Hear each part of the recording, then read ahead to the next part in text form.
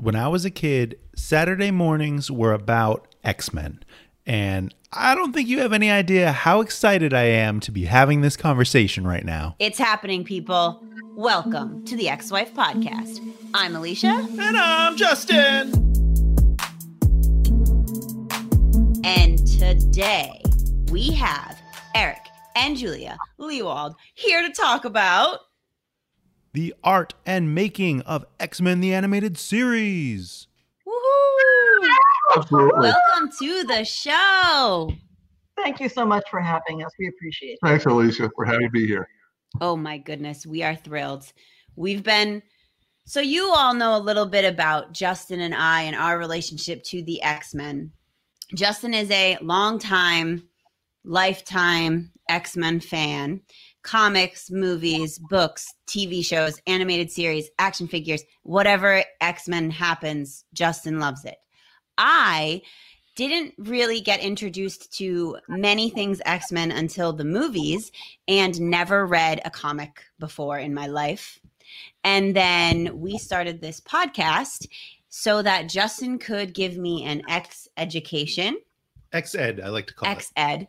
And because I love the movies. I love all things nerd, but I didn't really dive deep into the comics themselves until we started this podcast. And this particular show, Justin would watch it and it would be on in the background. And then all of a sudden I was like, okay, now I'm hooked and I need to watch every episode. She learned the cadence of the theme song subconsciously and then would start to sing her own lyrics to the show. Oh yeah, I have lyrics. Oh, Very Really top notch.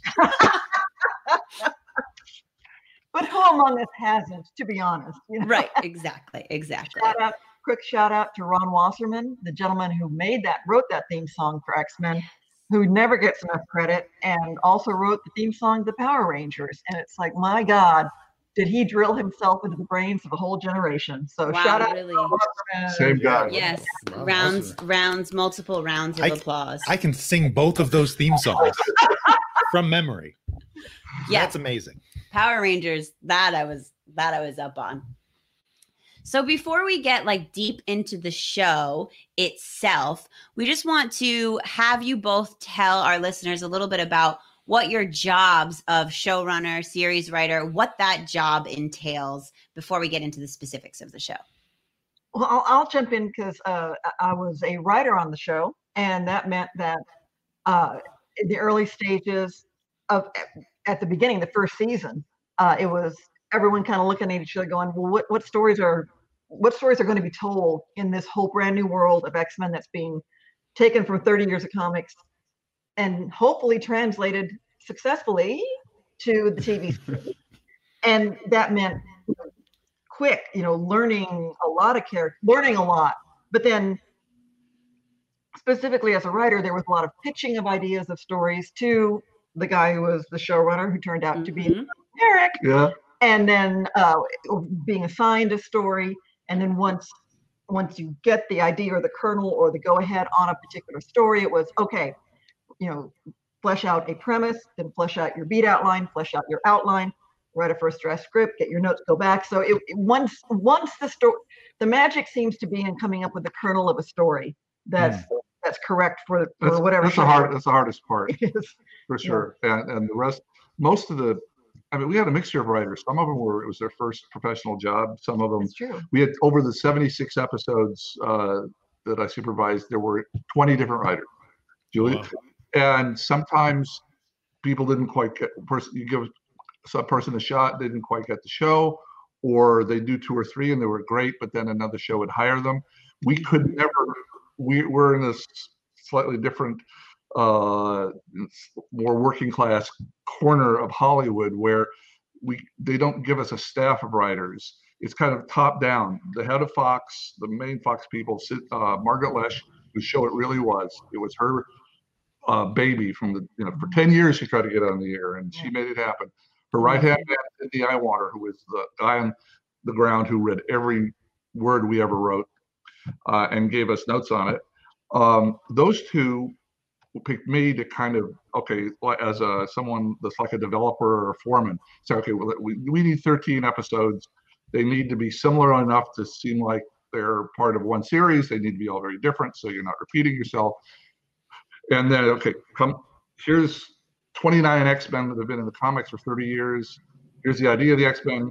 Figure out what you want to do with it. And so Mark Edens and I sat down and figured out what we thought were the strongest parts of the comics, because neither of us knew the comics. That's so crazy. it dropped in our lap and said, okay, you got a week. Figure out what you want to do with this world and what the first 13 stories are going to be. And that was with the caveat that there will only be 13. Probably. And none of us were signed for more than the first year. We were all let go as soon as we were done with the first year. Oh my goodness. Yeah. Because there had been no X-Men movies. People in Hollywood just didn't think that this superhero thing would work. It just, Marvel stuff doesn't work on TV. Forget about it. But in any case, so from the story editor standpoint, you create the world at the beginning, and then in conjunction with the artists who are drawing it all. That's Will Mineo, Larry Houston were the two main guys from the beginning. And both of them, to their credit, were X-Men Marvel fanboys. They knew it. They knew it every inch of this world, and they're the reason that it feels so comic booky. And Mark and I barely knew comics, but what we knew, we'd been writing TV stories for years. We loved heroic stories. When we were in college together, we programmed movies, we programmed war movies and westerns and epics and heroic dramas, and so we would like to laugh too, but that was our wheelhouse was heroic stories. And so we got thrown in, and we had all the artists and those people, and a guy from Marvel who was our advisor, Bob Harris, who was wonderful, keeping us true to the canon. But all of our focus that first year, and then as we went further, was what are the most compelling stories we can make given these characters, given the setup. And that was the only thing in our head when we started. We didn't, we didn't have favorite comic issues because we hadn't read them. We didn't have, I really am dying to tell that Jean Grey story where she does such and such. Mm-hmm. So it just was, okay, this is everything I can find out about Wolverine. What is the coolest story I can tell with him? Everything I can find out about Rogue.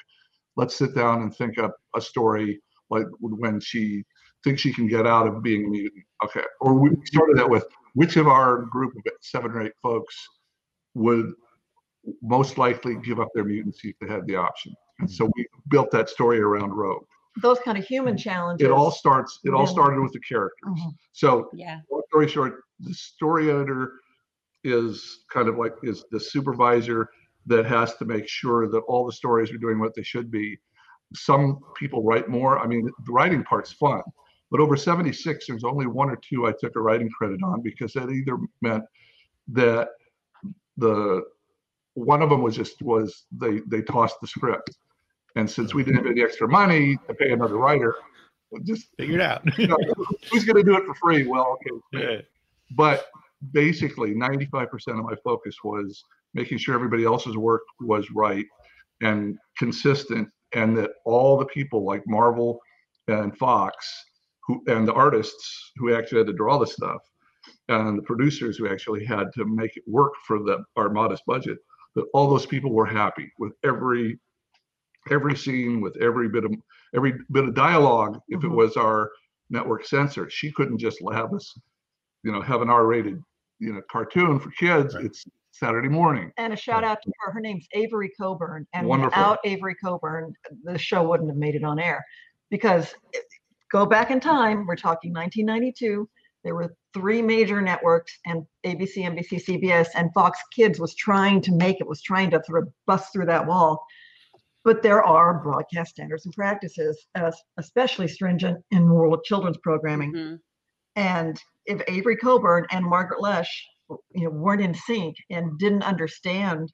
She liked the book. She knew the book. So that's why she let us do something similar in tone and focus. And as adult, as the books were, right, worked on 40 some different shows each.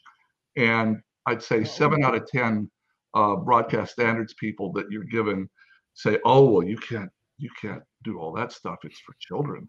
I had a Popeye show where when I was at Hanna-Barbera early in my career, where the first note we got, oh, you can't have Popeye and Bluto hitting each other. You can't just not on television. So why did you want to do it? It's Popeye. What else is there? And then now my nieces watch shows where like young children murder each other, no problem. So, but so anyway, we had a great person. So long story short, I was responsible for choosing the writers to work with me, which is a wonderful thing to do. Sometimes they're more assigned to you. In this case, I got to pick people I'd worked with before, and so if the writers really got it and they weren't stolen away by another show that was paying better, they would do 8, 10 episodes. So some of those guys really just got on a roll, as other people would do fewer. Julia got her own show and bore a couple kids. So during the highlight of X-Men, that's why she only wrote 2 episodes. But pitched Beauty and the Beast. Yeah, and pitched the third one that sold, and was there, helping along the whole way, the whole 5 years. It had to be a fly on the wall at the very least. But she had other responsibilities to other series, and so was only able to get it. And it's just something you balance when you're running the show. It's like being a coach and half your team's injured, or somebody transferred to another college. Oh, you got somebody new. You just have to make do each week with who you've got. And we ended up with some really nice people writing for us. That's awesome. It makes me like, when I read in the book that you all had no idea about the comics themselves before, I was like, yes, my people, I understand you. I was like, I'm not alone. I could be a successful X fan. If they can do it, I can do it. There you go. That leads us into our next question. You get that call for X-Men. It's a complete unknown. You have to meet with Stan Lee in the morning. What's that like? How now, was the whole world of Marvel Comics an unknown, or just specifically the X-Men, or just the X-Men? I'd read, when I was 10, 11, 12, 13, I had, Fantastic Four and Spider-Man and a few others. So I knew the Marvel world a little bit, but this was such wonderful people to work with at Fox that I would have told any lie. It's like, the actor that says, "Oh, you can ride horses, can't you?" "Oh yeah, sure. Of course I can. I grew up riding horses." Yeah, I speak French. And you have to learn it really fast before the first day of filming starts. So I had done enough TV shows so that I was really comfortable with the kind of show, this boys action adventure they call it, which is kind of sexist. But there was that, and there was, I saw what it was. I thought, what a great property. So I wasn't really nervous. I should have been much more scared going in, but I was just more like anxious to keep my mouth shut, because, and luckily everybody there was willing to talk about themselves. I mean, there was some really, between Haim Saban and Stan Lee, the network people and the other Marvel people, and everybody else, everybody was very excited about it, but they thought it could be a cool show. But so I was able to just kind of smile and nod and say, "Oh yeah, I can't wait to write the show Bible about this thing, and to be all about what this X-Men show is going to shape up like." And then sneak off on the side and just grab the artist and say, "Tell me about these characters. Come on, hurry." And so I maybe a little bit of arrogance, or just look, excitement. This is too good to screw up. Excitement, and I'm here, man, and there's no way you can trick me into revealing how ignorant I am of this property. Yeah, it's that like performer, like fake it till you make it mentality. Like, I've got it. I totally got it.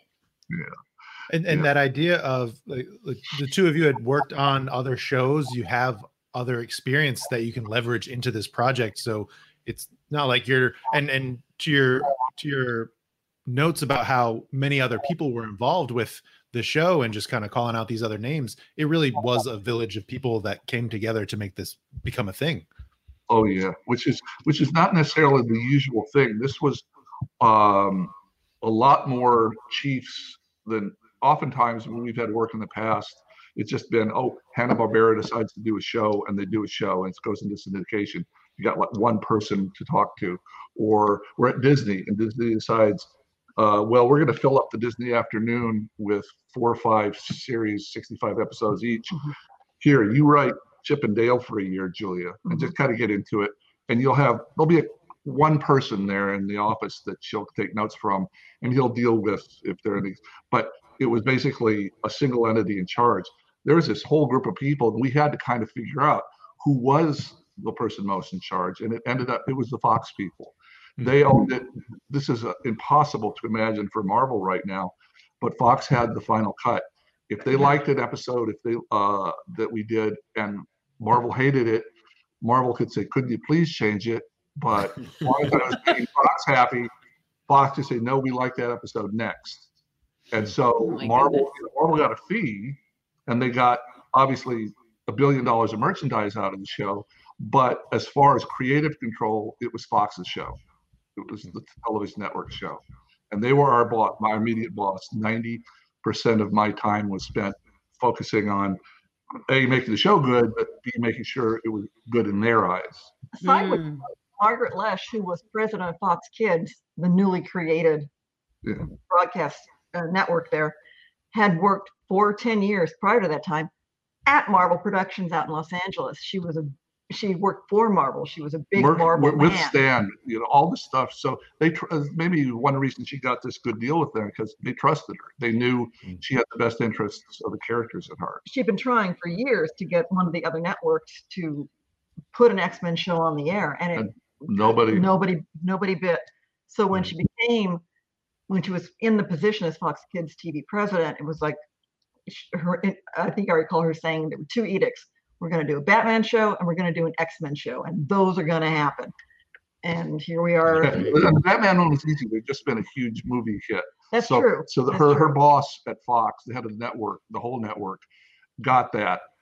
But he looked at these X-Men scripts and said, "This stuff's so adult. I mean, I don't get it. How can we, our advertisers are going to sell cereal on this? What?" And so it took her a couple months to talk her own boss into letting her do this. And he said, "Man, if you fall on your face on this, you're out of here." And it was literally her job on the line to get him to give permission to do the X-Men show. But she made it happen. Yeah. It's so awesome to work with people who just really believe in something, and everyone just puts like so much passion into it. Like you were talking about, well, they threw out an episode, so someone's got to write it. And it's like, you have this like passion to do it. You're like, well, we got to make this happen. So I'm going to write it because I got to get it done. And just that feeling of just amazing satisfaction when it comes together and you're like, yes, we did it. All the blood, sweat, and tears was worth it. And we didn't know. I mean, there were a lot of times along the way there where there's so much delay when you're doing hand painted, every cell is hand painted. Animation. It takes about 9 months from the time you say, okay, we're going to do that Beauty and the Beast episode. Okay, great. Signed off on. It's about 9 months till it's completed between the writing, the drawing, the animating, the voicing, the editing, the music, and everything. And so we had to finish all the scripts and go on to our next job before we saw a foot of animation. Oh man! So it's nowadays it's so computerized. South Park can do an episode in 2 days if they want to, but there was a lot of faith involved in that. Telling all these people who weren't quite sure about the direction you're taking the show, yes, believe us. You're gonna make your money back. You're not gonna. We did it right. We promise. Just wait 6 months and you'll see. Which is a hard thing to tell business people, or just nervous colleagues. And we just have, what are you going to do? I mean, you got to believe in it, or you just don't do it. Yeah. Well, speaking of that the time it takes to do something, y'all had 2 weeks to get 13 episodes ready. That's like an episode a day. Like, how do you even begin to prepare for something like that when you have to also do research? That was a big dive in the deep end thing. And to be fair, we just basically had to have the basic simple. I mean, it's the hardest part is coming up with the basic idea for something. A blind girl falls in love with Beast. Just the basic idea is the hardest part. And so what we did is we were given Will Mineo, who knows these things back and forth, gave us basically the pilot story idea, which was based on 3 or 4 of the books, where he tried something similar with probably the X-Men, didn't work very well, but with a young new person mutant comes in and is thrown into this strange world, and that the audience learns the world along with her, which is a great setup for a pilot. I mean, it's really strong. So we have that, and we have an agreement that it needs to be the Sentinels that are the main bad guys through this first season. And for us, that's an animation thing. We got in trouble. There's a guy at Marvel that didn't like that, and we had to have the argument. He wanted Magneto, and we said, no, you understand, if we don't have something inanimate, if we don't have something that's not a person, Wolverine can't even scratch anybody. Right. It's a kid's show. So animation, if you want to if you want to have your main character be able to use his power, we need robot adversaries to start with. Plus, you need a giant robot toy afterwards. Right. Well, thank you very Exactly. much, yeah. And third, we wanted to establish, the more important thing to us was establishing the difference between the mutant community and the human community. And if you got Magneto as the main bad guy, then it's intermutant. If you got the Sentinels, then you've got a human conspiracy to suppress mutant kind as your central focus. And that was really important to us. So Magneto is a crucial character, but we needed to make the Sentinels the bad guy for the first season. So we had the first 2 parts for the two episodes. We knew the last episode would be defeating the Sentinels in some way. Episode 13 of that season. Yeah. So we had to figure out the 10 in between. And there were a couple things that considered around. Okay, we need to introduce Magneto. So 3 and 4 are basically, this is another main guy. Know him. And then we wanted to meet,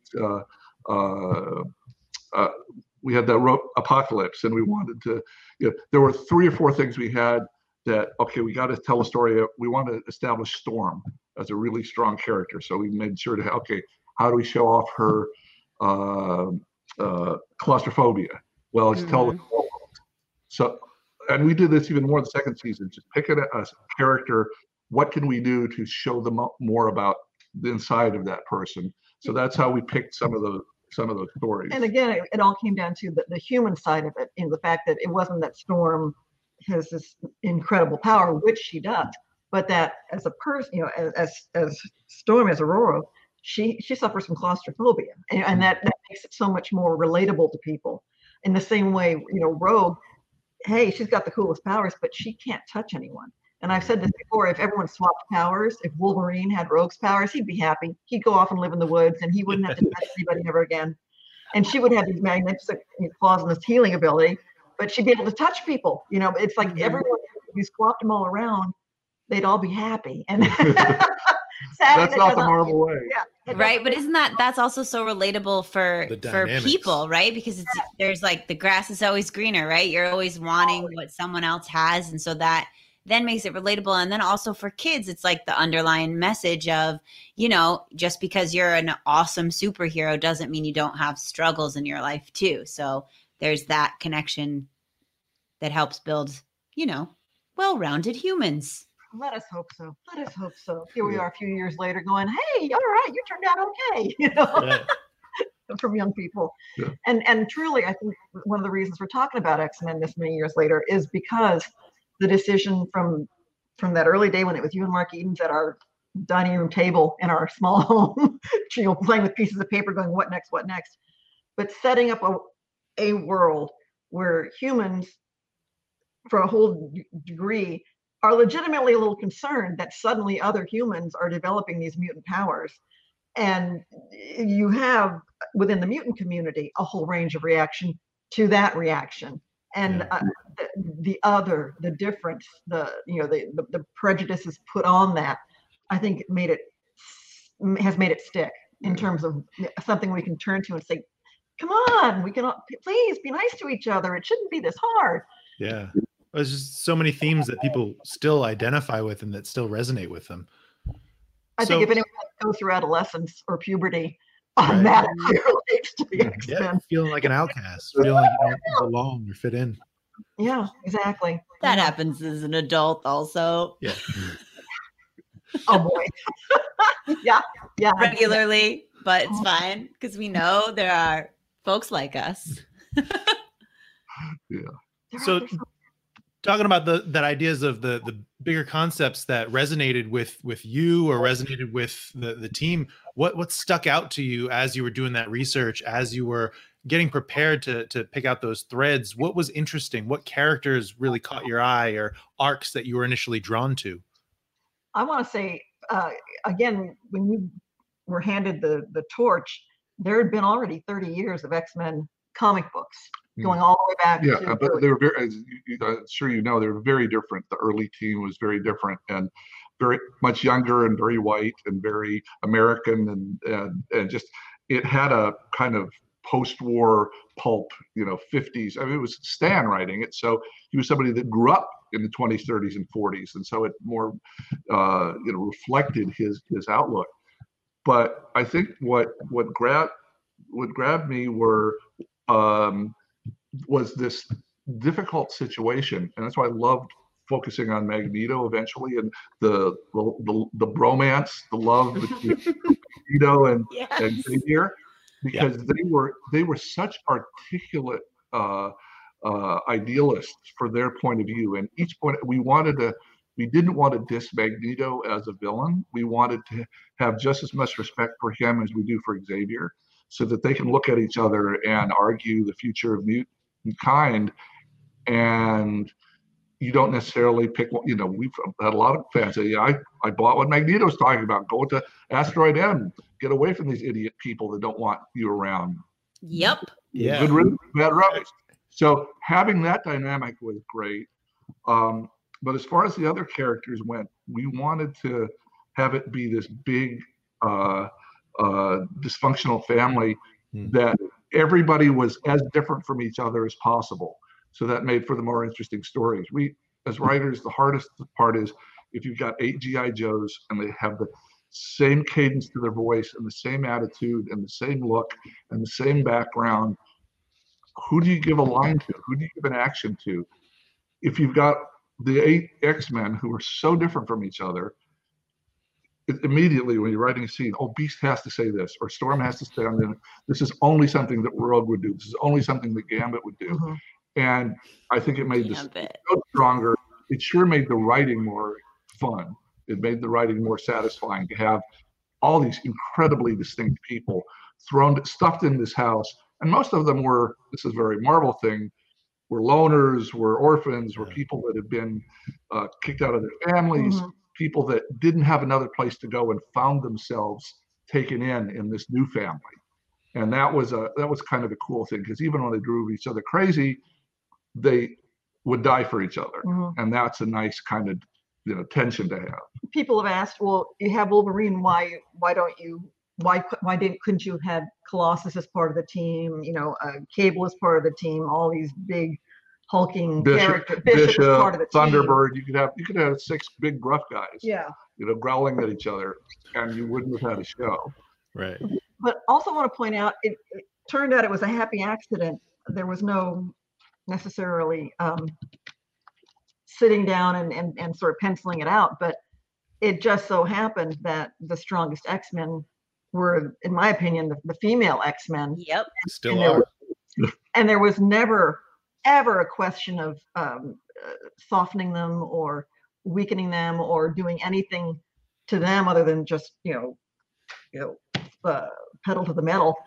And it did not in any way distract or take away from any of the guys. And again, 30 years ago, that itself was radical. Yeah. Having female figures in what was called a boys action adventure show, and having them be as powerful as they were in this universe with no apology. Yeah, because we got criticism about that or pushback about that on other shows. So, you got too many women in the cast, or their toys don't sell. Come on, and make it 6 guys and a girl, and that it's just luckily X-Men isn't like that.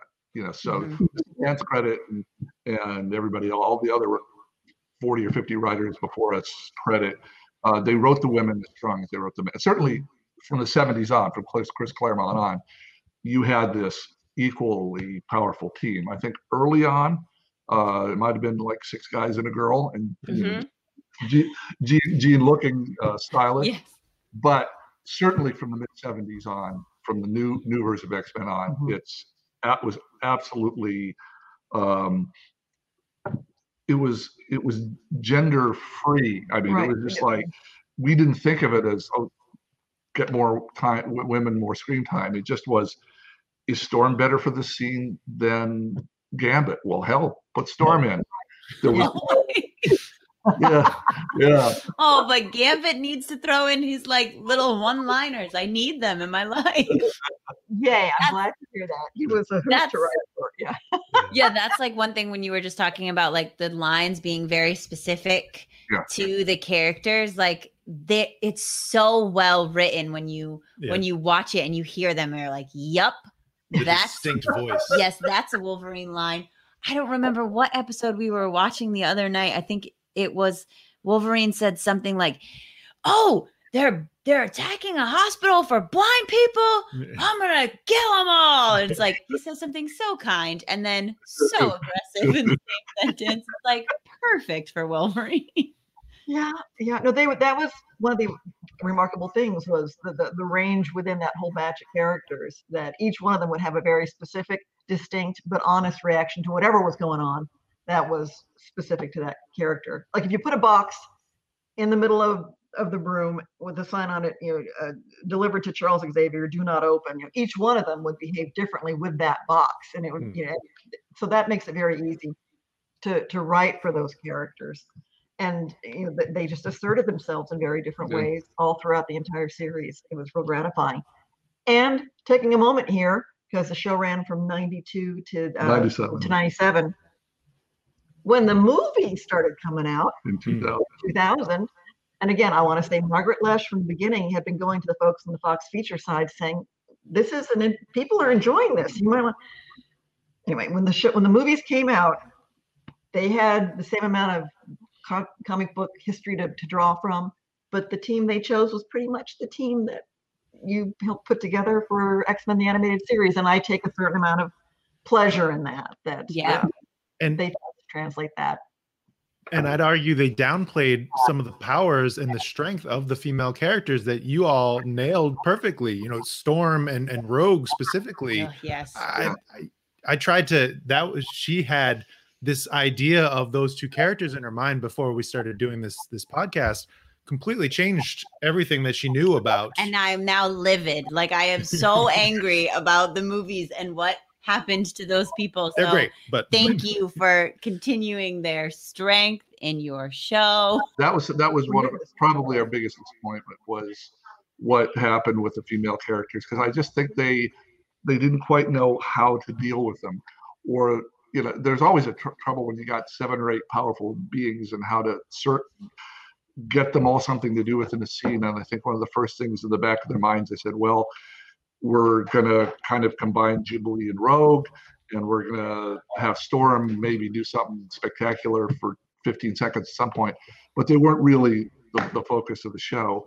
And that, I found that disappointing, because for animation, that was one of the first things that comes to mind for animation, have somebody flying than it is to have them walking. Yes, so much cheaper. So giving Rogue the power to fly is a great thing for animation. It actually saves you money, and it adds to the spectacle, and it allows you to have somebody with Storm up. I mean, you have 2 characters to be up there having fights or having discussions, or so it's not just, oh, this is the ones, Superman could fly around by himself. You had 2 people that could do it. So in a practical standpoint, it was good for us. But yeah, I just there continue to be wonderful things in the movies. I mean, some of the casting is just jaw-dropping, great.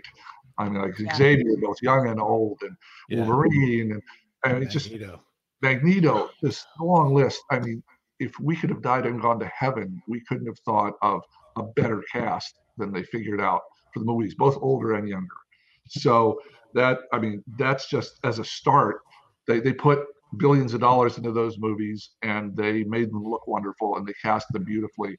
So even if we have quibbles about some of the stories that we might have told differently, That's, we had our shot. They have their shot, and you can't be, you can't second guess, whatever decisions they're making. And some of those movies are just wonderful. But let me say, when I pick up a comic book or when I see an image, I still hear Cal Dodd as Wolverine in my head. I still hear George Booza. I'm not going to argue with Hugh Jackman ever, ever, ever. But the voice that I hear in my head are the voices from the animated series. They're so good. Oh, Eric, you had a fun story about Bob Harris going to the recording. Because that was a challenge, finding the voices. Yeah, in Canada. Because it was all that made in Canada, because it was less expensive to record in Canada. We're down in Los Angeles. So I think it was in this book. I know it was in the previous book.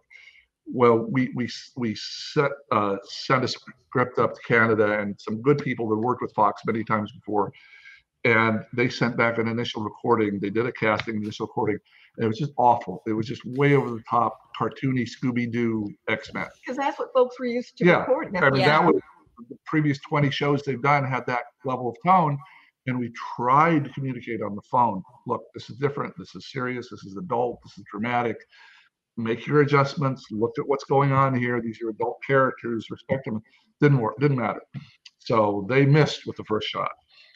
We sent a couple people up. Marvel sent a couple people up. Larry Houston, Sidney Iwaner went up there to help supervise and see what they could do. And two folks from Marvel, wonderful folks from Marvel, Joe Calamari and Bob Harris, went up there, and they all spent 10 days, 2 weeks recasting and then redoing the pilot to the point. They did the pilot 4 or 5 times to the point where this is the tone for the show. One thing with Toronto, where it was recorded, Toronto had a real deep live theater community there, and so rather than what you would say would be typical voiceover, it's like, well, reach deep, see who you can find. Get somebody from your Shakespeare Festival, and there were a couple from that. But so what touched us most was Bob Harris, who at the time was editor of all the X-Men titles. They had 3 or 4 going at that time. They're the Marvel's biggest titles, their most successful books on the planet at the time, and he was overall in charge of X-Men for Marvel, and he was our reference. Whenever I had a question about canon, I'd write him an email or a fax. God, it's that long ago. I'd fax Bob Harris and say, well, what about these 9 things? Would Wolverine do this? Would Storm do this? And he always made time. He's obviously incredibly busy getting out 4 titles. But so he's up there at the recordings, and he realizes he's been reading these books for almost 30 years. He probably knows them better than anyone on the planet, but he's only heard the voices inside his head. He's never heard Wolverine made manifest, or Storm, or Rogue. He's never, and he'd hear new voices coming from the recording booth, and he's, my God, it's just like the hair would stand up on the back of his neck, and he'd get goosebumps. And they've come to life. I've heard that voice for 30 years. That's like a family member, but it's the first time I've ever heard them. And that, for him, obviously for us, we just come up with this. We just started writing stories. It was exciting, but for Bob, he said it was surreal. When Cal Dodd went in, the voice of Wolverine, and was given the prompt, and well, who is this? What am I? Well, he's short and he's angry. And he just put out a sort of one of his kind of growled. He said he's feral, and so he growled. And everyone's head just snapped around in the booth. Wolverine! I think in half a dozen of the cases there was 15, 20 people try out for it. Sounds good. And then, the right Rogue walks in the last day of casting. Lenore Zann. And everybody just, oh my God, that's the voice. For George Booza as Beast, his prompt was, okay, he's Beast. Don't sound blue. His beautiful voice, his beautiful modulated voice. Yeah, he evidently did one reading where he was trying to be a little cartoony, and the voice director just stepped in, Dan stepped in and said, look, play yourself, play it realistic. You're not blue. Okay. But also a shout out to the voice talent and the late great John Colicos, or Colicos. We're still working on the pronunciation, but he was the voice of Apocalypse. And what we didn't find out until after he passed that, because again, we never crossed paths. They're all up in Canada. We're all up in Southern California. We never had a reason to cross paths. Eric and I sort of bonded early over Star Trek, the original series. That was like my thing, and it was his thing. And turns out John Colicos was, we found out, the first Klingon to appear in the original Star Trek series. The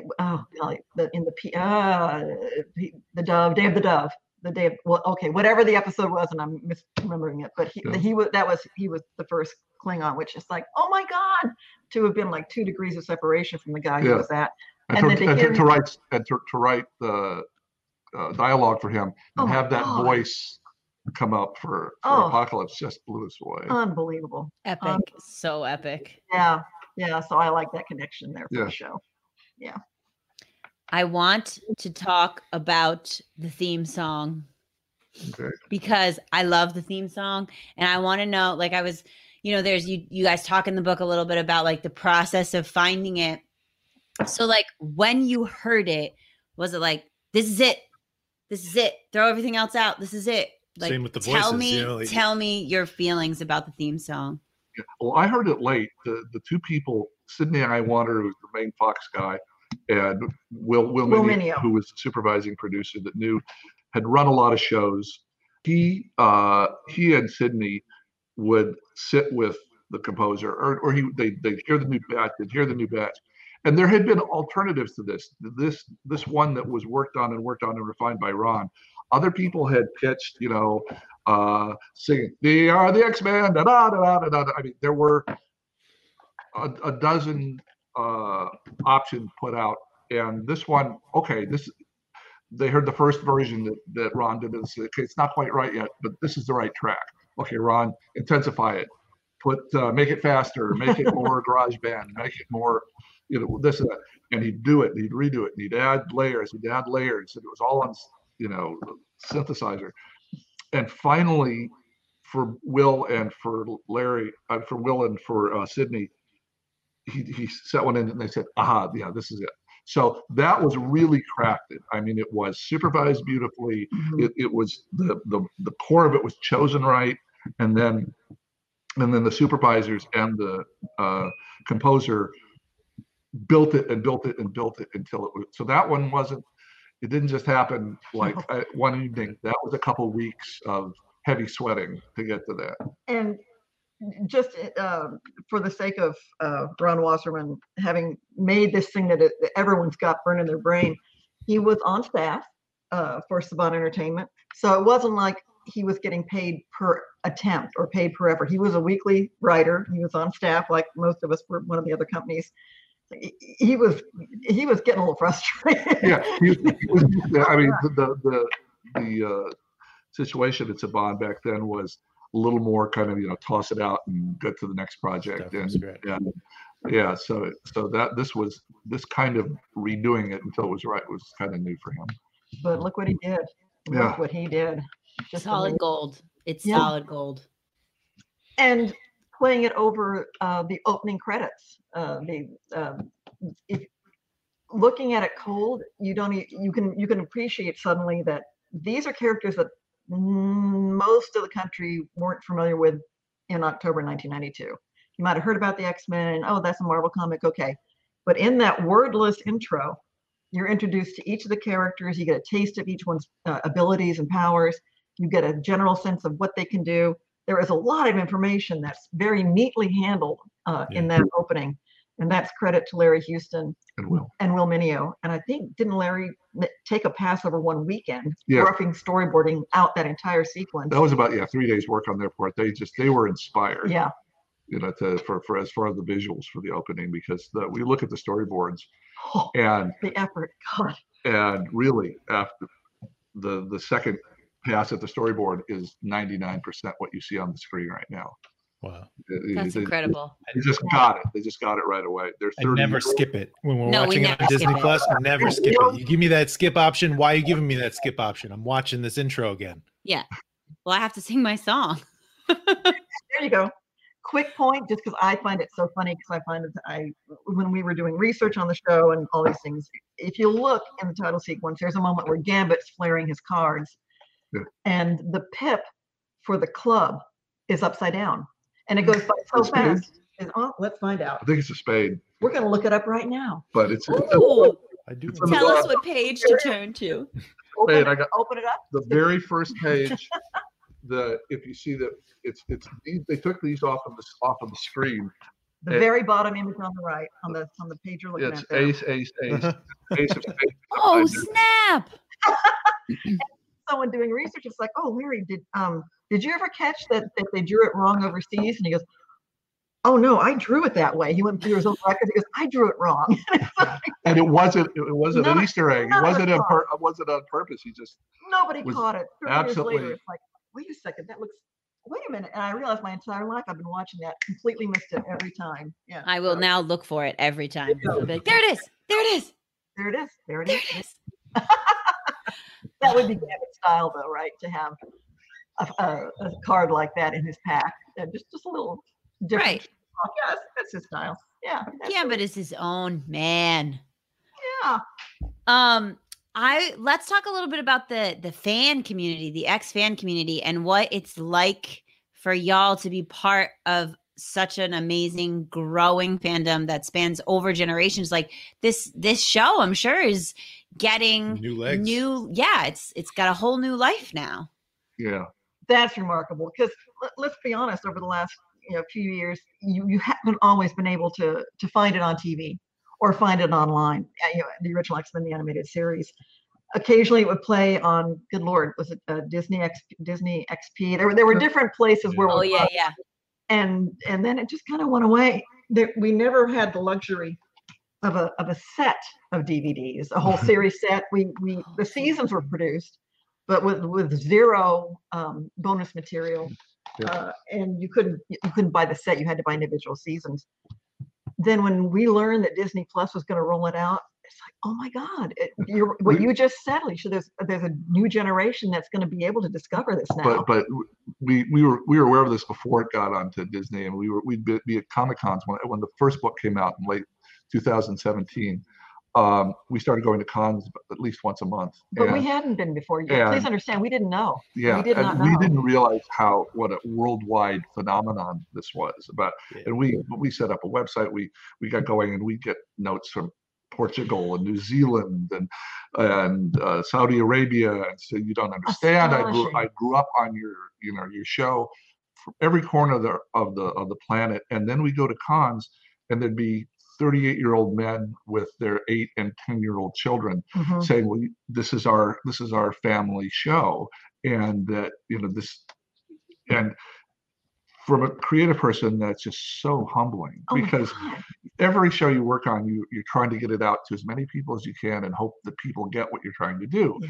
And sometimes it works. Sometimes the most talented people you work with, it doesn't. You never know. There's some magic there. Yeah. And sometimes you really think you've done it right, and it's just, there's nothing there.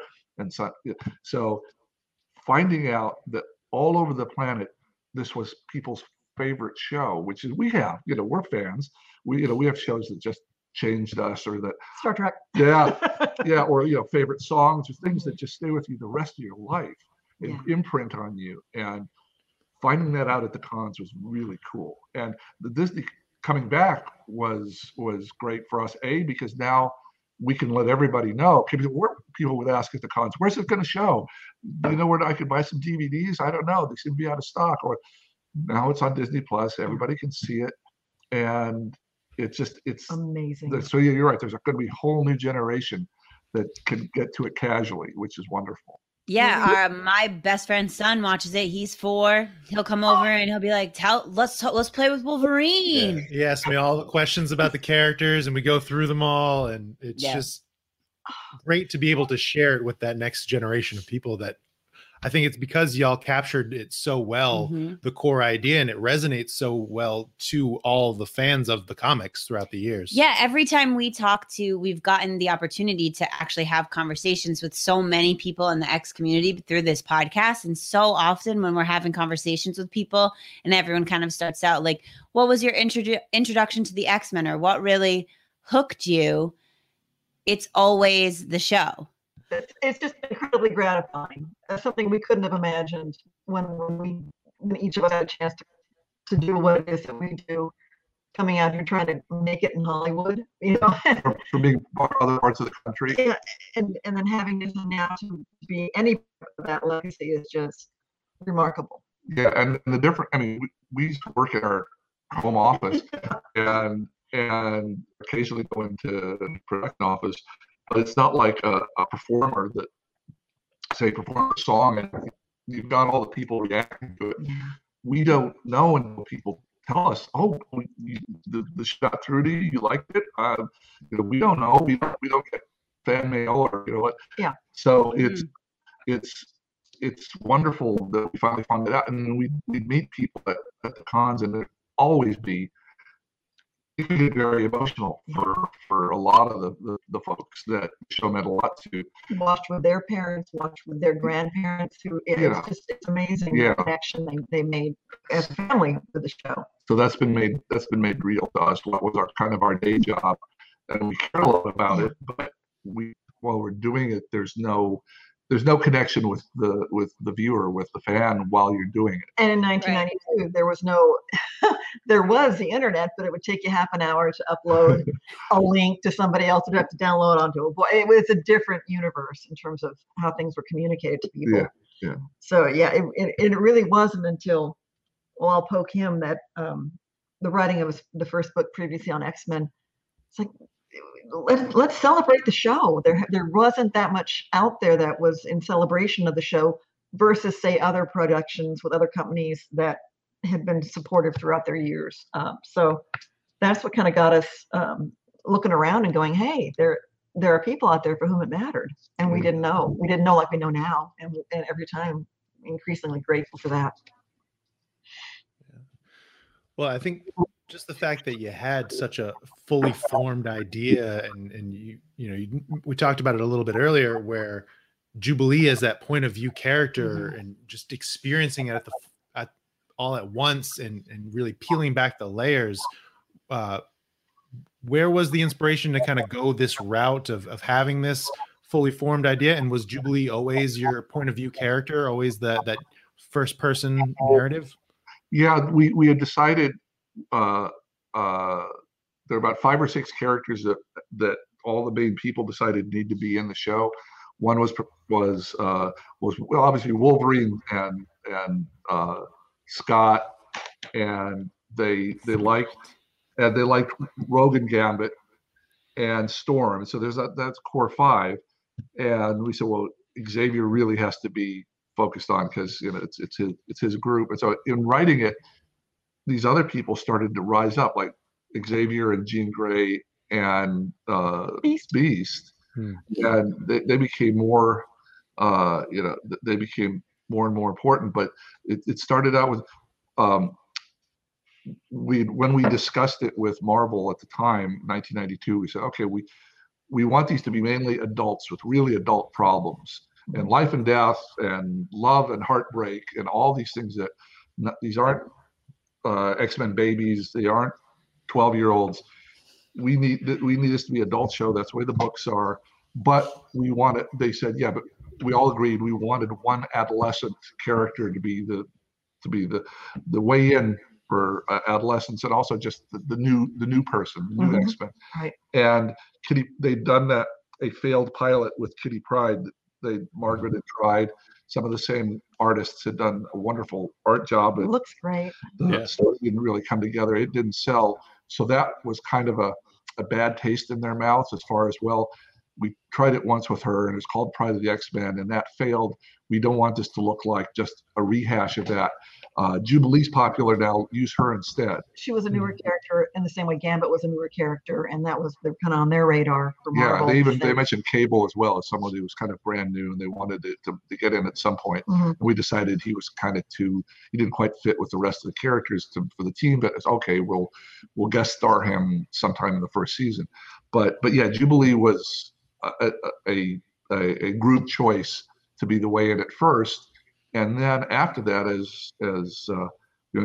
we wanted to try to, once it was established, once we're a couple shows in and everybody kind of knew this world, we wanted different people to be the way into the stories. And sometimes it was her and Wolverine, sometimes it was a guest character, say Iceman coming back that some of them knew and some of them didn't.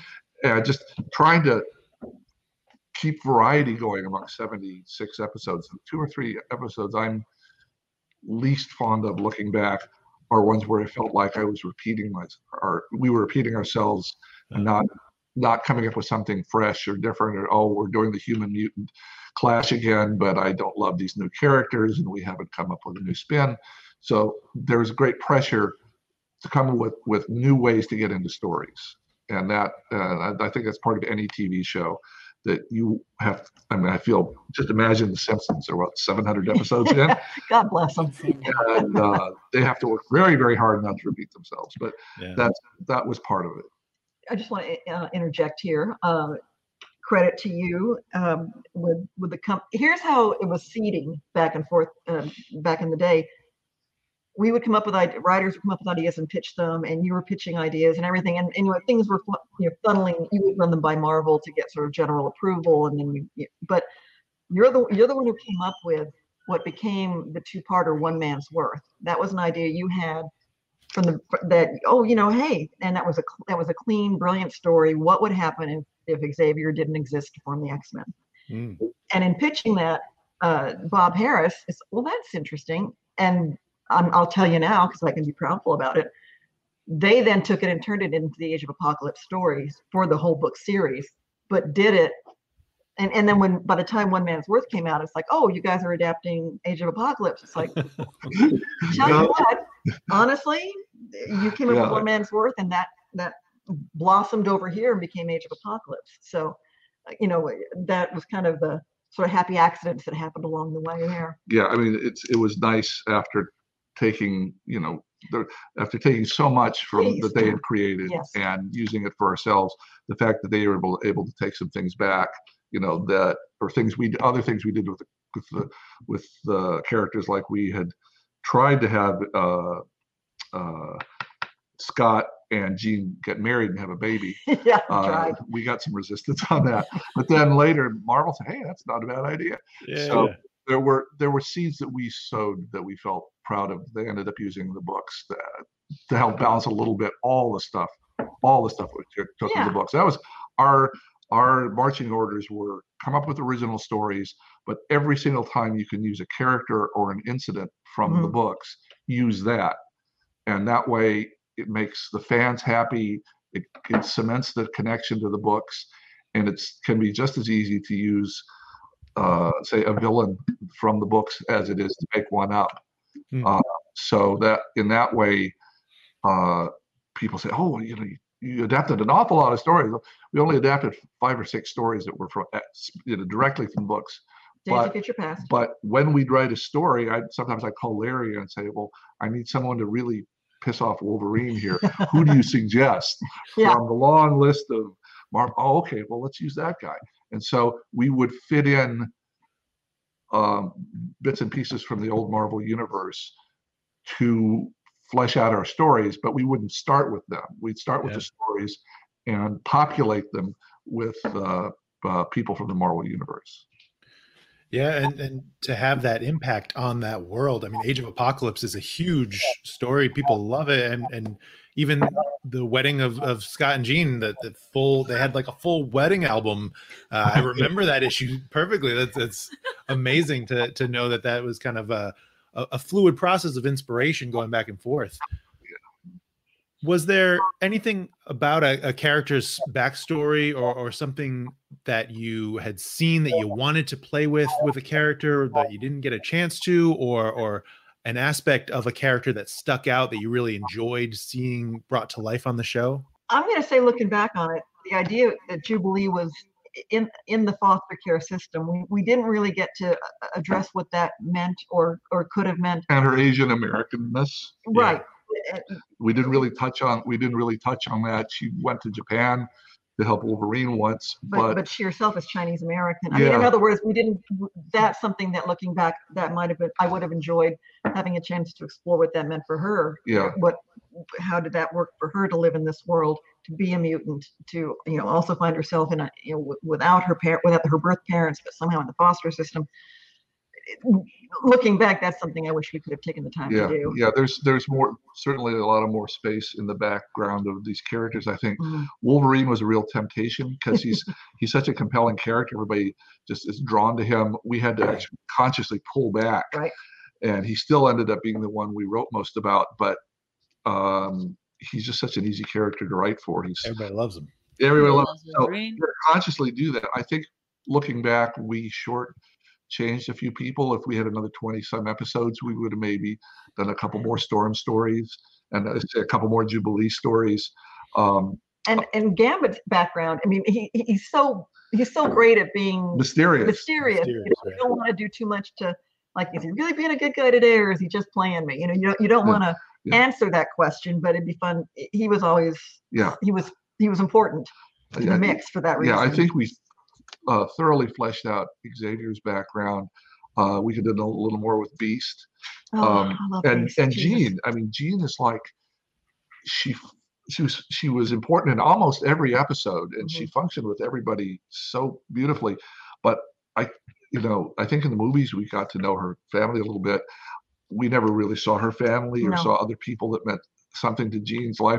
She always seemed to be, a facet of somebody else in the X-Men group or in between them, and so she got a lot of screen time, and we really cared about her, but we didn't find out that much we didn't give her that many stories herself. I mean, obviously Phoenix kind of blows that up all in the water, but I think of that more as Phoenix than I think of it as being Jean.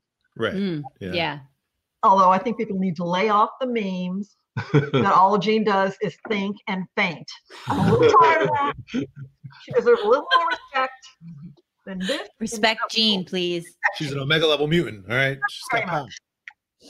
So while we're talking about the characters, who's your favorite character from the show and why? Hey, as I'll speak for a lot of the writers on the show, Beast was just, he's a damaged poet who is the smartest guy in the room. And he can, one of the things you came up with in the pilot episode is the idea of Beast having a call to action, but as a quote. He would have the perfect quote for whatever the situation was. 1992, internet not being what it was, you had Bartlett's book of we have quotations. A couple dusty old quote books. Pull that out and go, someone trying to do a foot race, or and you come up with a quote. So Beast was fun. Among the writers, it was fun to try and outquote each other, in terms of, because we all thought we're the smartest people in the room, being the writers. So it was Beast. And for me, I mean, we had to love them all because we had to write them all. But I empathized with Xavier because he is like me having 20 writers to try to, all doing their own he had 8 X-Men to try to deal with, and try to, even if they were at odds with each other, herd the cats. So I empathize with that guy myself. Awesome. Oh goodness. Okay. It's my turn to ask a question. Look at the list, Alicia. Okay, so the X-Men in the show, they have so many threats, right? They have evil mutants, humans trying to take them down. How did you balance all of these threats and still give them hope to fight for? That's interesting. Whoa. That's hard because Deep. you're right. If you step back from it, it's pretty overwhelming. It only feels like there may be a few hundred or a couple thousand mutants in the world in this X-Men universe, because I mean, Xavier is pretty good at what he's doing, and he's trying to find them, and there aren't that many on screen. So you'd think that would be kind of a pretty hopeless situation if 8 billion people end up not wanting you around. You're not, you got, but I don't know. He seemed like such a committed idealist that I could see any of the other X-Men leaving, and some of them, that 3 or 4 of them, Wolverine left every 15 episodes. Storm left. Scott left for an episode when he thought Jean was dead. But I can't see Xavier ever giving up. If there are, no matter how few are left, I think it's the core of his being is that he's committed his life to this. So he's what keeps them all together. I think they would come up. In fact, that was one of the fun things we had when he was stuck with Magneto for the 2nd season. In the Savage Land. So, okay, what kind of tensions and struggles are going to happen with this leader gone and the family left without a father? And we saw. And you could. So it's. I think you're right. It's realistically, they don't have a whole lot of chance. But I think it's like we're focusing the stories narrowly enough that question doesn't come out. That how small their group is. It's just we make it seem like they're solving small problems one at a time and survive till the next day. Well, that's good. But that's I hadn't thought about that so much, but it's true. I mean, from a realistic question. What keeps and them going? It's so important because it's another thing that's like a teachable moment, I'll say. This idea of overcoming adversity. And then there is always like that one person in like a friend group or a family who will be there to kind of push everybody into the direction of like, it's okay, we can get through this, and so that's another really relatable moment because sometimes you're just like, I just can't anymore, but then you have that support system. And I think that's also such a great, family aspect because what you're talking about in that season when Xavier is not there, like Jean is kind of filling in those holes. Like she's kind of mentoring people, caring for the people on the team, taking care of people, wondering like, how are you doing? How can I help you? So even if Xavier is not that person, the team still has that person to help them. Exactly. Critical to it. Yeah, exactly. We're talking about hope and about the odds. How did the stakes of a potential death impact the overall tone and direction? I don't want to shout for more, but it was so important. I mean, we wrote in both books how when we got this, Mark and I got this assignment, and we just looked at each other, and I think he was the first one to say is we have to kill somebody to show how that the X-Men has consequences. That the stakes are real. And so he was literally picked to kill from the beginning. He was supposed to stay dead. This was not a soap opera death, trust me, and I'm a soap opera fan. And he was supposed to stay dead. And that was the biggest moment worldwide. We bump into people. And so he said, the moment early in episode 2 when Morph dies, I knew the show was different. And so it was important. We got pressure. We got direction from the people from Avery, from Avery Coburn. If she hadn't agreed to this, it took a couple of weeks of going back and forth with her, saying, "Can we do this? Because I know this is absolutely against the rules in children's programming." And I thought you didn't have a chance. Yeah, right. I thought you're kidding me. It's not going to happen. Never going to happen. Persuaded. And finally, she laid down a bunch of laws. It needs to be off screen. It can't be gratuitous. It can't be.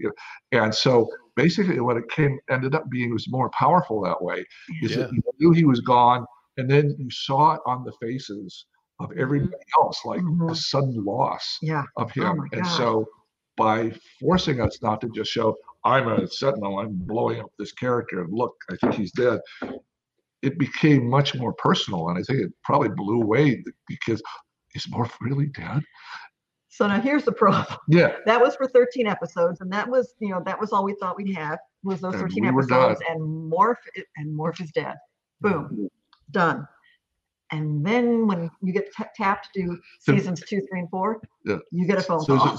Season 2, they'd shown 6 or 7 episodes on television, and we were starting up. So it had been January, February, and so February they commit to new episodes for the fall, for September.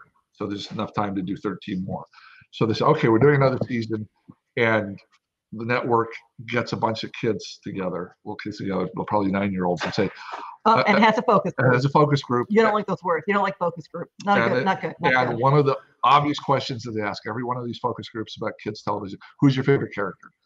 And Morph killed everybody. Morph was by far the favorite character. They maybe seen 6 episodes, but so we got the phone call saying, please look, I know it was important to kill him. I know this was crucial, it was central to your whole vision for the show, but please, he's my favorite. Can we have him back? And please just rework your entire vision. Just please. And we sucked it up and got professional and didn't like it. But then we thought, okay, now that we've been asked to do this, can we do cool stuff with it, like even PTSD, and it turned him into a friend of the villains for a while. Mr. Sinister. I mean, it opened a real rich vein of storytelling. So there's some cool stuff to do. As in terms of people that love Morph as an equal level character, to be honest, after that second season, after 1 through 26, and we'd seen him in 3 or 4 episodes in that second season, I had kind of put him out of my head for future episodes, and we must have been in episode 45 or 50 before I realized, oh my God, we haven't done Morph for 20 episodes, because kind of, I guess, we thought of him as being killed off, and so we hadn't been thinking of him for other stories, and then we made a conscious decision to bring him back for 2 or 3 other episodes in the middle. Forget which ones they were. One called Courage, where he's still a little bit shaky and not sure if the trauma's gotten over. And I think the thing too we can take away from having asked the kids innocently, so who's your favorite X-Men, and everyone going Morph. The way you guys set it up in the pilot is everybody likes him. Everybody can. He makes everybody laugh. And it worked. His. We made him too lovable. Yeah. But because that's what I was wondering. Like, what is it about Morph? Yeah, he's only in 1 episode. How do you love him so much? God. Because he was Wolverine ends the second episode saying he's going to avenge. Yeah. And you also see Gambit, enjoying his shtick. You see every character reacts to Morph with affection. And that's, I think, also what made his death so impactful, as it needed to be. The whole point was, this is not a show that resets each week and nothing changes and no one can be harmed. This in their world, these bad things can happen. And look, it just happened to an X-Men. Not ironically, but we had the chance 2 years ago to meet Ron Rubin, who's the voice of Morph, and shared that during the audio taping of the pilot. Oh God, this is great. Wait, what? Wait, I'm dead. That doesn't happen. Show what the heck? He said, all my friends got 13 checks and I get 2. We had that conversation with him 2 years ago. That's awesome. Yeah. But and a side note, the character had been a character named Thunderbird had been drafted to be Morph, because in the books he himself had sacrificed himself for Professor X, and that was important to try and be as consistent within the books as we could. But then the realization, he was at that point the only Native American character, indigenous, that was part of the team, and then he's killed. That didn't sit right with Mark. Yeah. So we came up with we dug through the history of the books and found another character that had died to help the X-Men. But then in the opening sequence, along with looking for the pip that's upside down, in the final bunch when they're charging each other, there is the character of Warpath on the bad guy side, and that's because they'd already designed Thunderbird and had some art on him already. So that was an easier villain to put in there with no time. Quick. Design. We've got a guy. Yeah, we got a guy. So there you go. Some inside dirt there. I love it. Love it. So, I mean, you're talking about not knowing the fan reaction until much later. At what point did you know that you had something that was working and that, hey, there's going to be a season 2? How do we top season 1 with season 2? You're saying didn't get reaction till 9 or so months after the fact. Yeah, we had a couple preview screenings on Halloween and Thanksgiving. So there are 2 preview screenings because it's hard thinking back, but back in the 60s, 70s, 80s, 90s, all the TV shows would premiere in early September. That was, you'd get a new TV guide and you'd have new shows. And so X-Men was supposed to premiere in September along with Batman in 91. And we had a lot of production problems and other things that held us up. So we changed, okay, now we're going to do it in January. But there were a couple episodes that were ready October, November to show. So clever Margaret Lesh got Fox to have a sneak preview and twice. And both of those went over well, but we thought, well, and we're seeing them now. We said, well, we like it. Well, this is really what we had in mind. This looks good to us. And they got good rate, but they were at 7 p.m. They were a special showing. We didn't know if that would translate over to Saturday morning and if the kids would love it, all ages. So then it premieres in January and it's huge numbers and they just go higher. So within, say, the third week and the third Saturday in January, we knew we had this huge hit. And that's probably about when they said, okay, we're going to commit to a second season. And at that point, it was, we got it. We got that it's all worked. And there'd been a lot of creative discussions during the year before, wondering if people would like this, but like your 4-year-old, little kids really liked it. Medium kids liked it. In Hollywood, it's, especially for children, they're very pigeonholy. They'll say, okay, is that a preschool show? Is it 2 to 5? Is it 6 to 9? Is it 9 to 12? Is it teen? Is it young adult? So you have like 6 categories, and you're supposed to decide one of those before you write a show, because everybody seems to think, oh, you got a narrow cast, so you got all these competitors out there. They're just focusing on what it means to be a 10-year-old. Well, we just said, no, this is appeal to everybody. Believe us. No. And that's when we were writing it, they said, this sounds so adult. This 4-year-old's not going to get any of this. A 7-year-old's going to get half of it. A 10-year-old's going to get 2/3 of it. Why are you doing this? And we just kept telling them, little kids look up to their older siblings. They like being challenged by stories. So if you write the oldest show that you could possibly write, you'll have the biggest, you're not going to lose the 2 to 5-year-olds. You're not going to lose the 6 to 9-year-olds if you make it fun and spectacular enough. I bet for a lot of 3 and 4-year-olds, the pretty colors are as important. The outfits are as important as anything that they might glean from the stories. Yeah. But so we made sure to have it really as fast paced as we could and as much spectacle as we could while we're telling very, very adult stories. And that seemed to work. But it does, it's funny. 2 projects later, we'd be talking to executives and we get the same thing. No, our child psychologist says that you have to focus it for 4 to 6 or whatever, and these words are too big, dumb it down.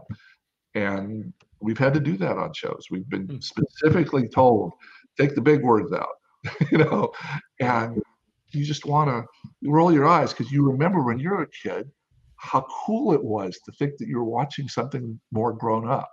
Exactly. You didn't quite get, and there was a mystery and excitement to that. So in the case, that sparks the curiosity and wanting to learn more, right? If it's not something that you're originally getting, oh, let me watch it 2 or 3 times more and I'll understand it. Yeah. I mean, there's Beast says things sometimes and I'm like, what did he just say? And I'm an adult, but I'm pretty sure like Beast is one of Nolan's favorite characters. He has his action figure. Beast and Wolverine, those are his guys, So it doesn't matter that he can't understand what he's saying. He just gets his tone, Yeah. So now that was, and it was so gratifying to be able to write the characters that way. In fact, write for ourselves. I grew up, on the best Warner Brothers cartoons, the best, and Bullwinkle, and we met some of those people in their old age out here in Hollywood. They wrote for themselves. They wrote for other adults and having fun and making each other laugh or impressing each other. And the kids followed. They followed the spirit, because they were given this creative freedom and they ran with it. And that's been our experience. The more the more creative freedom we have on a show, it it makes our writing better. It really does. So in season 2, things changed a little bit though, right? Like the structure of the show changed, and you had this Savage Land storyline, which, let me just tell you, I'm a huge dinosaur person. So I didn't know the Savage Land was a thing. And then I saw it and I was like, this is my favorite. Please, can we stay here forever? But what was that like in the influence of the structural change?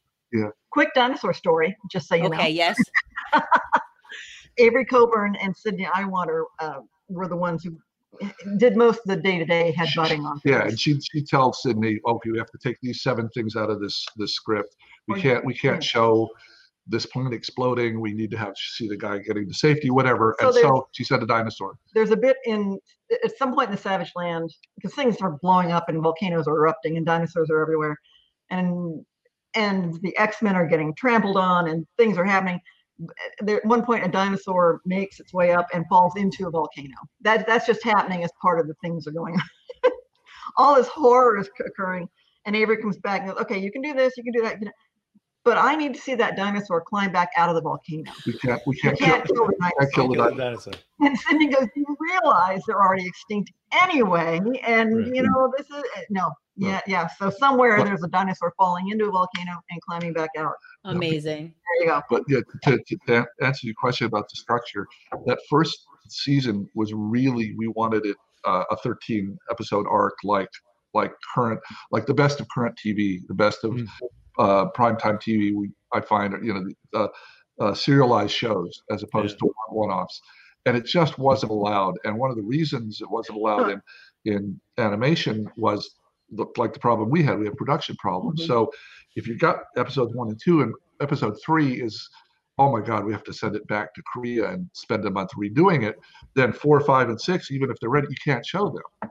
You have, if you have it until you have all the episodes done, you can't feel good about being able to show them in order. Well, that first season, we had some of those production problems, and it spooked the people at Fox. And so they said, reasonably. She said, look, we can't let you just do 13 connected stories again. So we said, okay, how about if we'd have like an opening 2-parter and a closing 2-parter, and then in the 9 in between, we have like 60 seconds of connected tissue in the Savage Land, in all 9 of them. We can shoot that first, it'll be ready. And so as we're shooting the other episodes, if one of the episodes kind of doesn't work, we can put because the ones in between, it's hard to think about it, but they all stand alone. All the 9 in between kind of stand alone. And we said, as long as we have the little 60-second thing done, we can move those other ones in the middle around and you won't have the scheduling problems. I said, okay. And so that was a way to kind of keep connectivity, but not worry the network that they're going to have to show reruns for 6 episodes because a couple of the episodes weren't produced right. So that was a way to kind of hold on to that. So we said, okay, we can do 2-parter at the beginning. So we kind of had a 4-parter with 2 at the beginning and 2 at the end that were these 9 other ones in between. And then after that, we thought, okay, 3rd season, what do we do? Oh, 4 and 5-parters. It's the Phoenix Saga. And they thought of that as individual things. So they were comfortable with that. Okay, you can do a 4-parter, you can do a 5-parter, but you have to do all these other single ones that aren't connected, so we don't have this production question. But Marvel also wanted you to do Phoenix and Dark. You'd earned their trust by then. We had that stories. After the first 2 seasons, when everybody was thrilled and knew it was going, they committed to 3 more to season 3 through 5, committed the money for it. So now Marvel said, okay, what haven't we done? And so we went and had a meeting in New York with them and asked, what from 30 years of X-Men, and Phoenix Saga and Dark Phoenix were the top of the list. So that, to me, that was a great thing because I had 39 episodes just assigned to me. And of course, the hardest part is coming up with what each story is. That's 39 times you have to kill yourself to try to come up with that one thing that will make a good story. And I've just been handed 9. So that means my job was just made like 2 months easier. I mean, it took some time to adapt them and make them work for television. but I didn't have to choose. I didn't have to. Yeah, it's a different part of your brain. Yeah, I didn't have to. What's a good new Gambit story? God, I can't think of one today, but we need one. This was okay. Marvel and Fox want to see these two Arcs. big arcs. So cool. I'll just get my best writers on making them work. And so that's a decision I don't have to make. So that was I felt relieved when I was assigned those is what it was. Because people ask, oh, were you freaked out by being handed the crown jewels? I said, absolutely not. I mean, we were doing fine by then and felt confident by then. And this was just a gift to us. And I've said to a handful of people, the best adaptation of the Phoenix and the Dark Phoenix sagas, because it really treats them as individual stories and builds that connection and that appreciation for this character and her transformation. I didn't know that Phoenix and Dark Phoenix were two separate things. Because they're never really treated as such in the movies or in other adaptations. That the fact that they are two separate arcs with a decent amount of story in between is well done. Yeah. Much appreciated for all of that. Yeah. Now, we were talking a little bit about Morph previously, and if he's a decent sized part of season 2, right? And if he wasn't initially intended to come back, what was there anything else that was kind of pushed out because Morph was now taking a center stage? Or yeah, I didn't know if you got the book, but if it's in the second book, I know it's in the first book. That was the one thing that we were told to pull back from. Mark and I had started setting up the second season, and we'd ended the first season with Scott proposing to Jean, and she said yes. And so the first episode of the second season was going to be their wedding, as it was, but it was going to be a real wedding. And then they were going to be married, and she was going to end up 7 months pregnant with a double mutant baby and run around kicking ass for 3 or 4 episodes with a huge baby bump. Hey, it can be amazing. And then have the double mutant baby, and we're going to take it from there. And we got kind of universal pushback from that, from all of our colleagues saying, guys, I know you're trying to be forward thinking here, but 13-year-old boys are the kind of core of our X-Men audience, and having Jean in spandex 7 months pregnant for 3 or 4 episodes, there's kind of grimacing and humming and hawing. And they finally came back to Marvel and they said, we're just not really ready for them to be married yet. So, okay, fine. So that's what was taken out, and Morph was put in to kind of took the place of it. Yeah. That's cool. When you were doing Phoenix and Dark Phoenix, did you get to work with Chris Claremont at all or talk to him? Ever, because I got to work on the Days of Future Past 2-parter in season 1. There was no communication among the different levels of players. All the comic book stuff was happening in New York, wherever the writers were for that, and we were all in Los Angeles. Was it 2018? We finally met Chris Claremont. We got to meet him at a con. Is that the first year we met him? Yeah, New York Comic Con. That's crazy. New York Comic Con? Yeah. Oh, no, we were New Mexico. We haven't been to New York yet. But he and I didn't know if he was gonna punch us or shake our hands or because we had no interaction. He seemed very happy. He was very gracious with us. It's weird. A few of the comic book people from the East Coast have come out here, the West Coast, and got into the animation business. Len Wein is the perfect example, the guy that revolutionized the X-Men in '75, and that Chris worked for and followed there. And Marv Wolfman's another major comic book guy that's worked out here that we've become friends with. But most of the comic book writers in the East Coast. So when we got assigned the first season, I'd kind of thrown in the deep end and said, okay, you're already 2 months behind, quick, come up with a cast of writers. I didn't even know that Len was in town. So I asked after we were done with the first season, someone pointed out, well, Len Wein's in town, he's written it.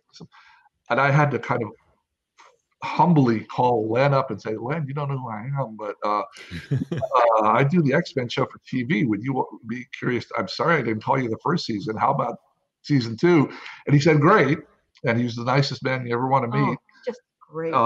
But so Chris wasn't out here, and it kind of never came up that we should, try to bring him into the TV writing. It can be a different muscle. I have no confidence that, I mean, I know I could write a comic book. I don't know that I could write a decent one. I don't know if I could write a competent one, because there's just a craft to it that somebody doing it 10, 15 years, like a lot of our writers, have even run their own shows, that they instinctively know how to mold a story to fit a 22-minute, 3-act TV show. Whereas, and the same thing with comics, is that it has its own structure to it. So it didn't occur to us, unless somebody already was a TV writer, to ask him to write for the show. That's the long way of saying a short answer. We didn't get to work with Chris, but we got to meet him, and it was a wonderful couple hours we got to spend with him. And he wears his X-Men hat everywhere. We gave him a pretty hat.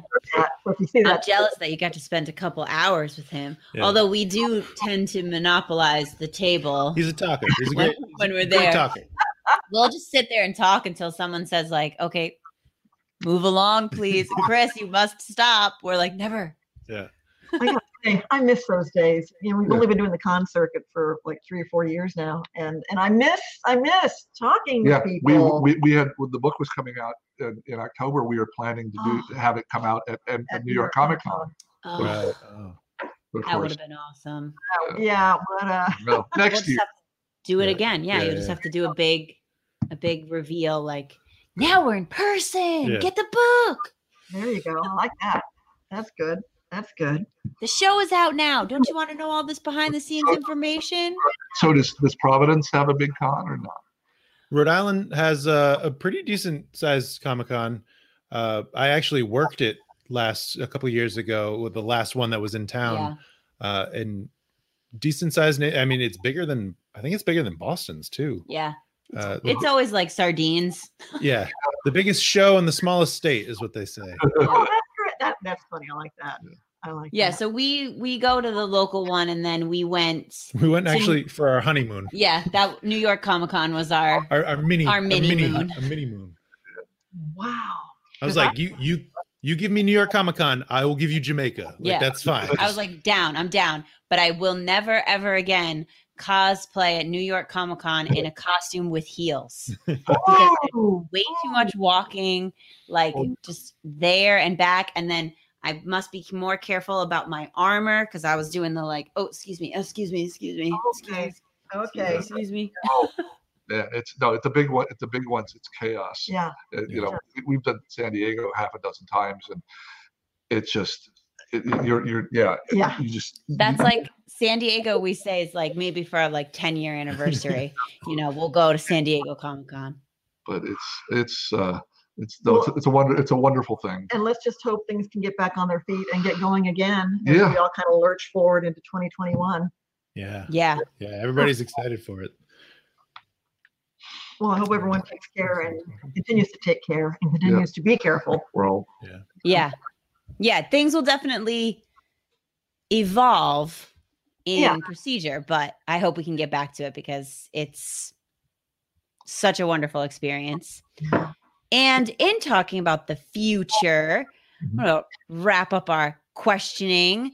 What do y'all hope for the future of X Stories? Well, we would love. I think X-Men does really well in animation, and something that I think we're missing. In fact, one of the people we interviewed for the first book was a television critic, and he just believes that superheroes in general work better in animation than they do in real life. Well, and the way Warner Brothers and DC have made these phenomenal direct-to-video feature-length animated movies, they're just spectacular. And Marvel's done very little of that, and that's certainly none for the X-Men. And so I think that would be a nice, for the Disney Channel or whatever, for DVD sales, I think that would be a nice sweet spot. Have 90-minute animated stories with the characters that we tend to know and love, and And it's like the last, just as an example, the last Spider-Man movie that was animated. I thought it was the best Spider-Man movie of all. Into the Spider-Verse is amazing. I will watch that any day. Yeah, it's just astounding. I think if somebody took the same, I mean, that would be at the top end. At the bottom end, just somebody maybe spent $5-10 million on a beautiful looking 90-minute, show that they could turn those out, and that it would be a place where those characters would have enough space to breathe. We have trouble. One reason we like multi-parters, it's tough putting a really good character story into 22 minutes. Yeah. Getting the spectacle and getting all the other stuff that you want. And so 90 minutes is a great length, I think, for this, and animation works great. If somebody would put those two together, I think that would be a place X-Men could blossom. That was a point I forgot to bring up during Phoenix and Dark Phoenix, is the telling of those stories at that point. The audience had 2.5 years to meet Jean Grey, to live with her, to invite her every week, to talk about it. Listen, we binge watch TV all the time. I love binge watching. But I will say, at that time, if you wanted to watch the X-Men, you had to watch it when it was on. Maybe your parents let you program the VCR, and it wasn't constantly available on a different form. You didn't have a cell phone you could watch it on. You couldn't watch it on. Laptops were not the thing we were now.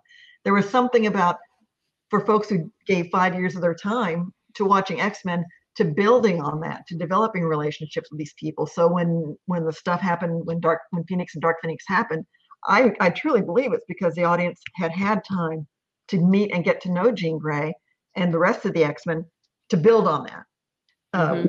Is what those episodes did, in a way that it's really hard to do that in a one-off movie.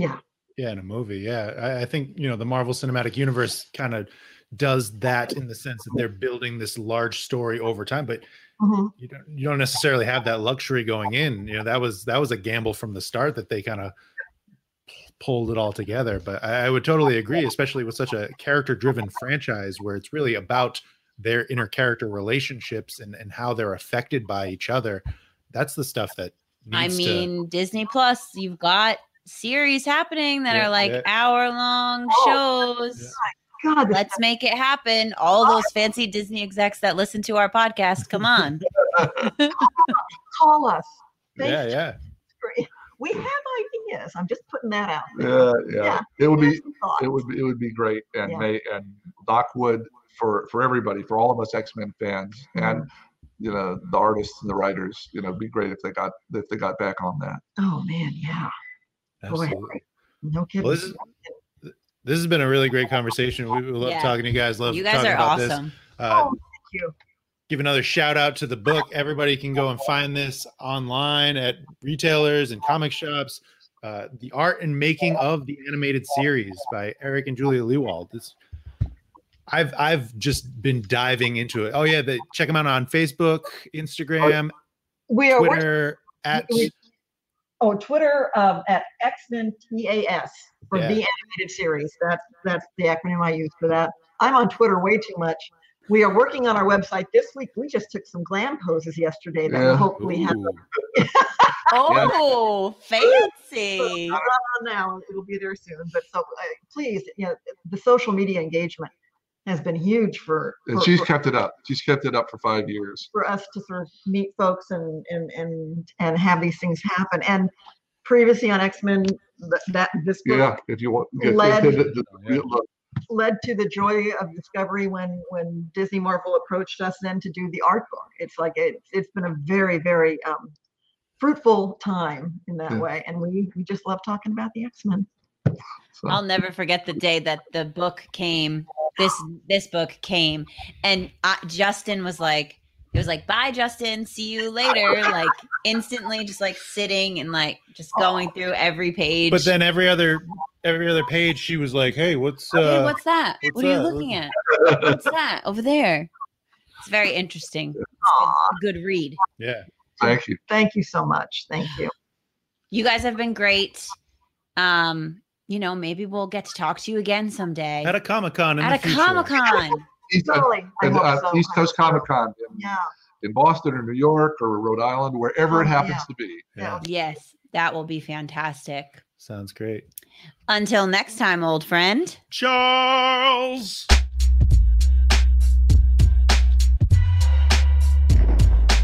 Thanks so much for joining us today on the Ex-Wife Podcast. Be sure to leave us a review and tell your friends. The Ex-Wife Podcast is produced in Providence, Rhode Island by Alicia and Justin. Our music is by Quan.